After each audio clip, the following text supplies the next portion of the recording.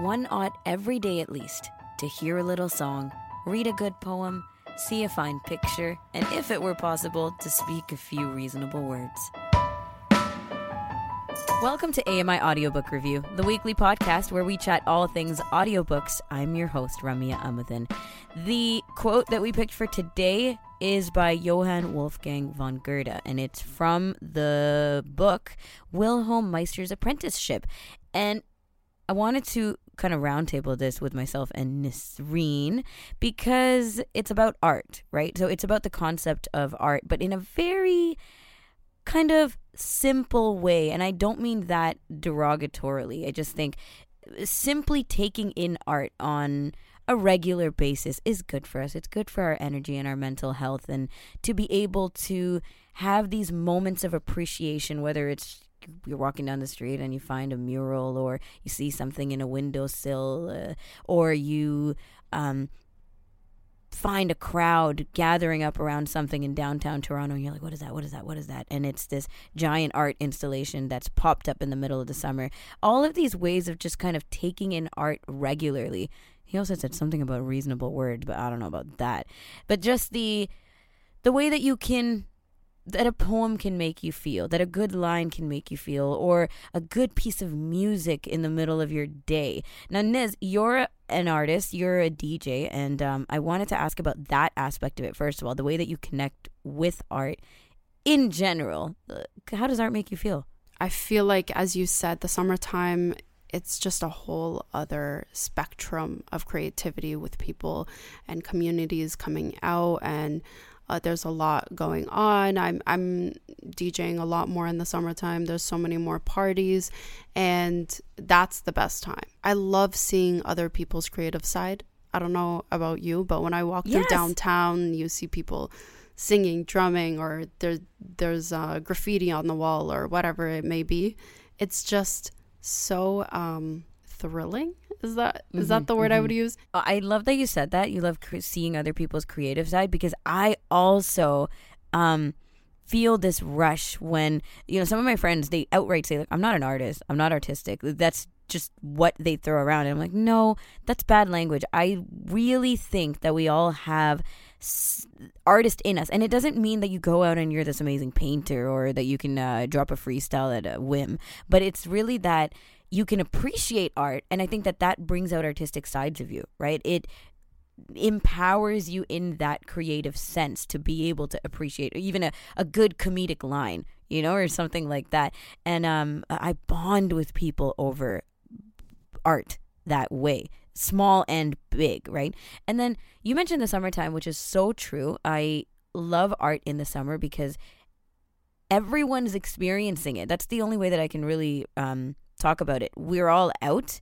We're all somehow engaged, whether you're just walking down the street or actually visiting art festivals, and there's music in the air through patios and restaurants. Just people are experiencing art. But in the winter or in other ways, you sometimes have to experience art individually, and that's a deeper process, right? Like, when do you most get with art by yourself on your own? I'm a night owl, and I think that's my best time of work. And when I DJ or when I mix music, I think that's mainly my creative side of time, I guess. So even when I'm alone, I feel like I'm more productive, I'm more creative. My thoughts get all over the place, and it's a nice feeling. Works for you. Yeah, it works for me. I love staying up. I don't do it often, but I love staying up late, especially if I've taken like a really long nap and I'm like, oh my gosh, I'm going to be up all night. And then, depending on the headspace, I can get really, really creative. Sometimes that headspace is, bad emotion, right? And the art is your release. But other times it's that you're getting in touch with yourself, and that there is this ideal. It's late, it's quiet, I'm isolated, and this is my artistic spot. So anyways, thank you for engaging in this with me. Let's quickly run through the CELA homepage. This is from the Center for Equitable Library Access, and we go to celalibrary.ca for these 3 feature titles. Vera Wong's Unsolicited Advice for Murderers by Jesse Q. Sutanto. This is Mysteries. It's still up there, so check it out. The Climate Book by Greta Thunberg, and The White Lady by Jacqueline Winspire. And this is a historical fiction.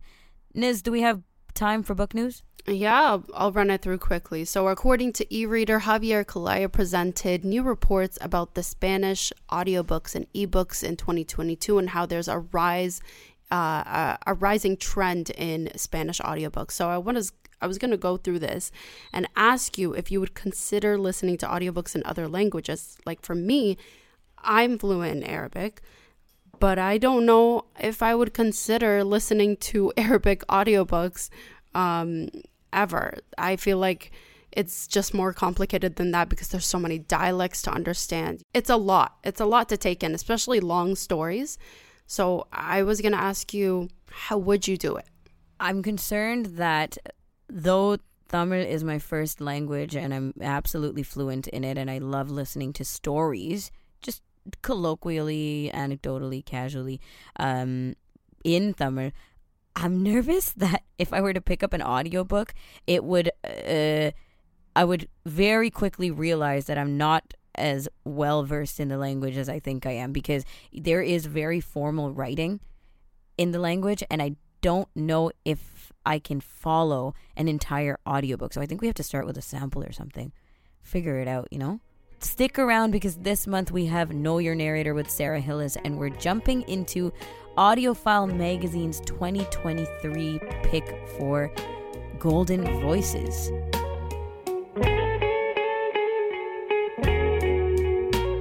You're listening to AMI Audiobook Review, the weekly podcast where we chat all things audiobooks. I'm your host, Ramya Amadin, and it's time for that section of the month, the episode where we, once a month, feature a notable narrator in the world of audiobooks. And this is brought to us by Sara Hillis.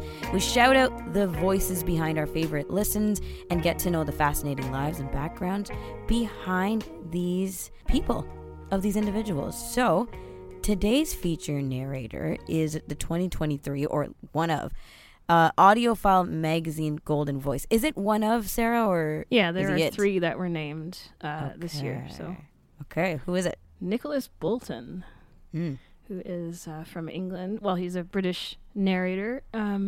Mostly he narrates a lot of classics for Naxos audio books. So lots of Dickens and Wilkie Collins and some Gothic stuff like Matthew Lewis and things like that. But he does a lot of other things as well. I think I figured out that he's been narrating since about 2011. It was a bit hard to pin that down, but I think I managed to do that. Was it a secret? But they'd never mentioned the year until I read something that did say his first book was released in 2011. And it was just a producer at Recorded Books had given him a novel, kind of a naval novel, okay. Taking place in the 1800s, but or actually the 1700s. He decided to narrate it, and then from then on, I guess he just, liked the job and did it. So he's been doing it for, I guess, 13 years now, something Pretty like much, that. Yeah. You want to describe his voice to us before we get into anything else? Yeah, I guess I would say his voice, he's got a good baritone voice. It's warm sounding. You want to listen to him for a long, long time. He's not one of those narrators that you just kind of go like, okay, I'm done. I have to stop for a minute. You could just listen for hours and hours. He uses pauses and pacing really well to kind of make his sentences work and, make the book understandable to people. I find there's a bit of an intensity under his voice too, like a kind of like a serious audio describer. Yeah, kind of like that. I get that vibe. Yeah, so I really do enjoy his work. I've enjoyed it on BBC Radio 4. He'd done a lot of plays on that station, which I'll get to in a second. Mm-hmm. And Michael and I liked him as an actor in an audio drama, he played Sherlock Holmes in a thing called The Voice of Treason. Oh. And that was a really interesting drama that Audible did in 2021, I think. Actually, I could totally figure out roles that he would play. You know what I mean? Like, as a narrator, he's narrating, obviously, telling the story, but I could see the kinds of characters he'd be cast as based on his voice. So that's great that you mentioned this. Yeah. He's really good at creating characters. He says that one of his favorite characters is a guy called Uriah Heep, who's in David Copperfield, and he's this really smarmy, like, horrible guy, but he's got this ingratiating way about him, and Nicholas Boulton, just, he would totally nail that kind of thing. Like, he can do both at the same time. Right. Okay, cool. All right, so tell us more about him. Background. Yeah, so he was born in 1968 in Gibraltar, which is, well, at the time anyway, for sure, was a British colony off the coast of Spain, as it were. And I don't know if it still is or not, but the point is he was born there. He was in an army family originally from Northern Ireland, and they moved around a lot, of course, being an army family. And then he went to boarding school in Ireland and then in England, and really got the acting bug, he said, by the time he was about 11. And by the time he was 16, he got himself into the Guildhall School of Drama and studied there.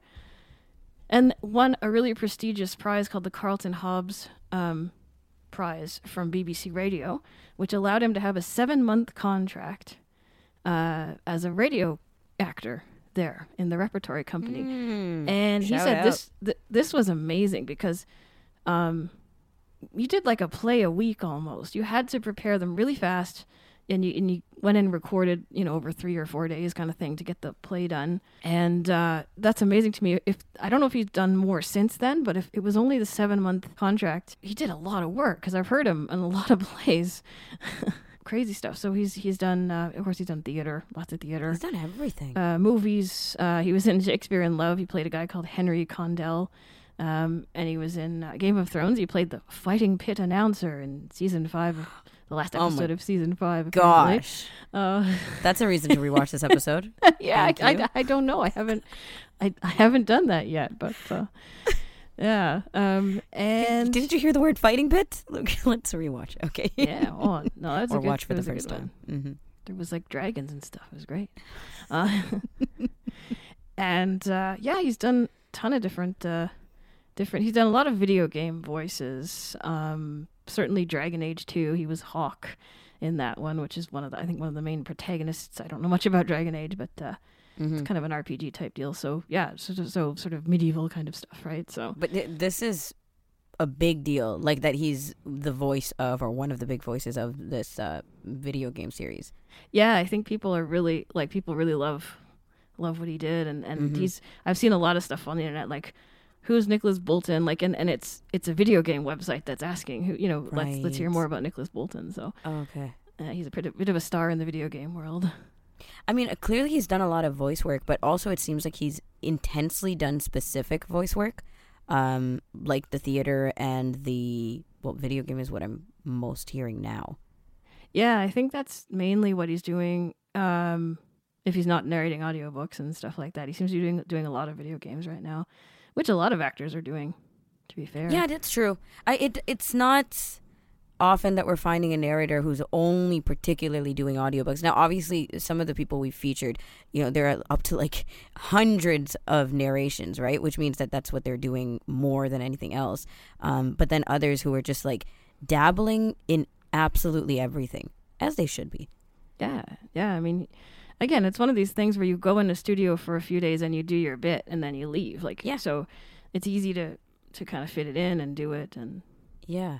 Do you think that it's very fitting, the kinds of audiobooks he's done, like the classics you've mentioned a bunch already? Oh, yeah. I think he's great for, like, he's able to adapt himself to different kinds of things. He's done some nonfiction, some historical type nonfiction.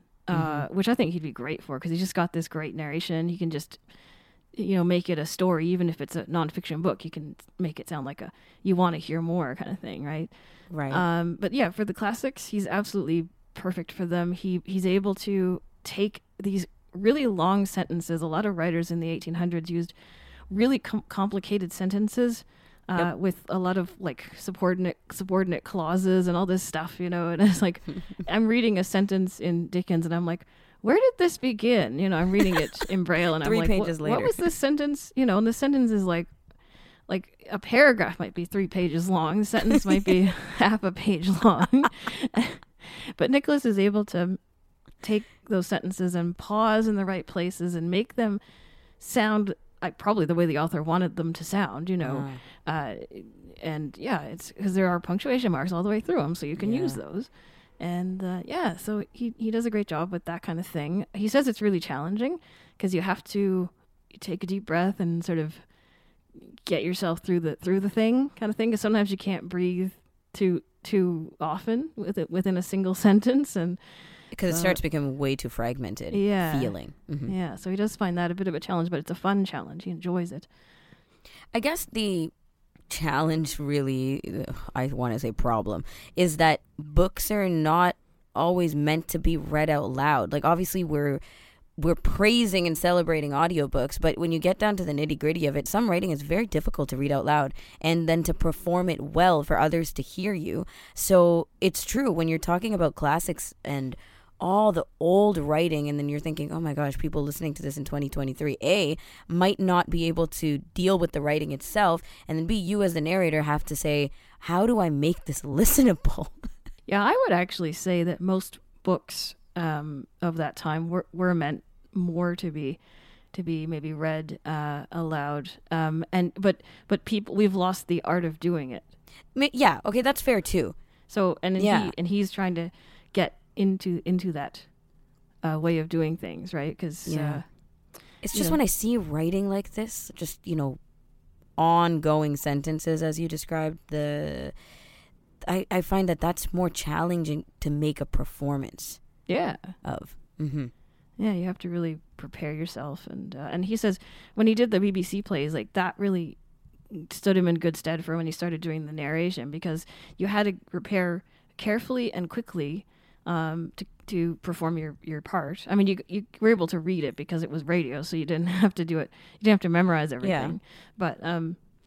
But you still had to prepare so that when you read it, you didn't take 700 takes to do it, right? And so it really did help him get some chops for preparation. He loves listening to people's voices just randomly on the street and stuff.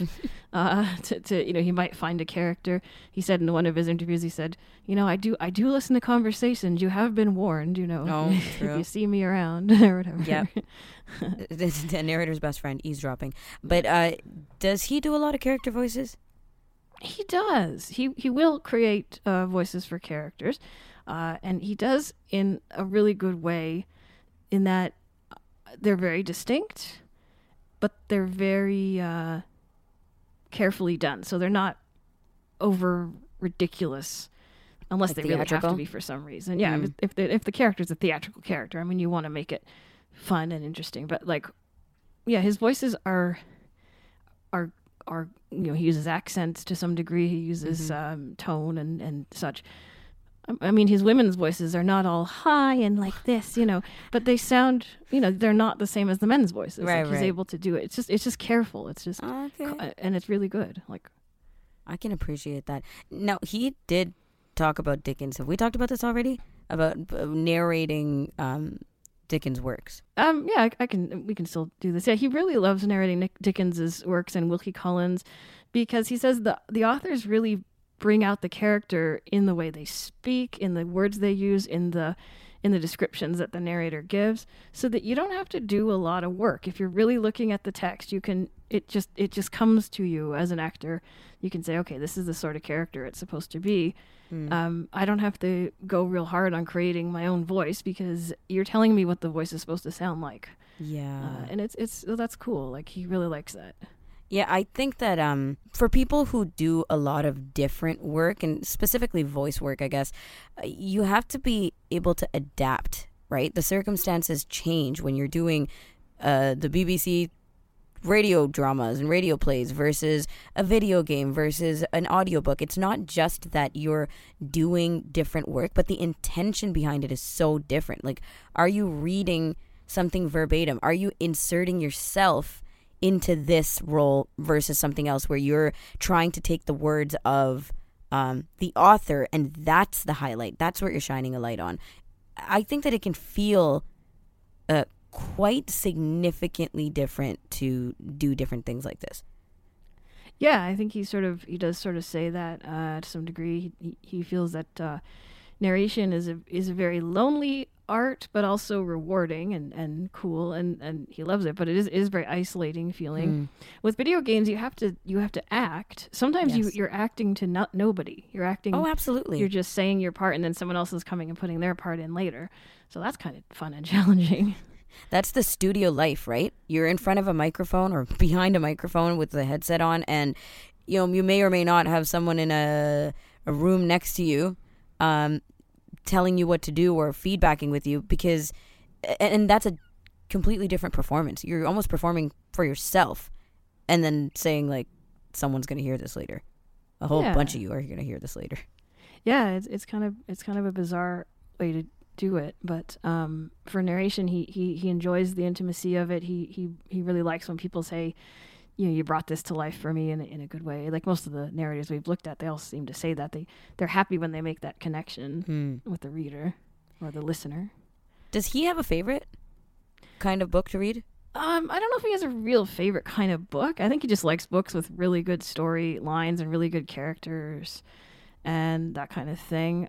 He's a fan favorite, though, in the historical romance genre. He's done a few of these romance type books. So like the kind of book where it's like people in the 1400s, but they get together and there's action and there's probably some fun stuff and that kind of stuff. It's historical romance, and a couple authors have picked him to do their work, so they've heard him in other things and they said, please do this one because I need gravitas, but I also need good character usage and that kind of stuff. And so do you, as a preference, enjoy listening to narrators who make the reads more theatrical, more out there, it's just like a lot of personality in their reads? Or do you prefer someone like, I think Nicholas is a good example, who just makes subtle changes here and there so you understand what's going on, what's flowing, but not necessarily saying, okay, this character has to be this way? I think for me, less is more in many ways. I like a narrator who can bring character to their story, obviously. But sometimes there are narrators who are always themselves and you know it. And Nicholas Boulton doesn't do that. He becomes the book when he reads it. So he isn't Nicholas Boulton reading a book. He's the book. He's the manifestation of the book for me. Right. So I mean, I like Nicholas Boulton's voice. Like some actors I find who just get picked to do a narration sometimes, they're so trying to be themselves that it's that actor all the time, and it kind of ruins it for me. Interesting. I like that he's the manifestation of the book. That's a real interesting way to think about it. Yeah. Okay. How about preparing? Did he talk about that process? Yeah, he reads really carefully. When he's dealing with authors that are still around, he talks to them. He collaborates with them. He says he likes working on these romantic series because in the beginning the author is like, well, this is the sort of character that this person is and that, and then but as he goes on, the author kind of develops trust that he's going to do a good job of their work, and he's really grateful when that happens. Like, he's really privileged to be able to be trusted by these authors who write these stories. There's he talked a little bit about the trust between the narrator and the author and the relationships that people might be hesitant to build, letting go, maybe. Yeah. Some of the it's usually not a difficult thing for him, but sometimes they a lot of narrators have said this too. It's I am a professional. I know what I'm doing. Please let me do what I need to do. And most of the authors have been good about that after a couple books anyway, right? Like, yeah. So when is he reading your grocery list for you? I don't know, but man, he totally could. He could read, 1 dozen eggs and oh man, like go Nicholas, Yeah, totally. We've become super fans. Just like read everything for us. Others look for Morgan Freeman and all of this stuff. Yeah. But we're good with Nicholas Boulton. Yeah. Okay, awesome. So we're going to be continuing to profile Golden Voices by Audiophile Magazine. Right? Yeah, next month will be Marin, Ireland. Okay, amazing. Sarah, thank you. Yeah, thanks a lot. We were featuring on Know Your Narrator this month with Sara Hillis, Nicholas Boulton, who is one of the 2023 Audiophile Magazine Golden Voices. We'll continue doing that over the summer. That's a nice series for this monthly episode. And that's it for us. I'm Ramia Amadin with Nasreen Abdelmajid, our audio technical producer for AMI Audiobook Review. And until next week, and you have a brand new episode, happy audiobook listening.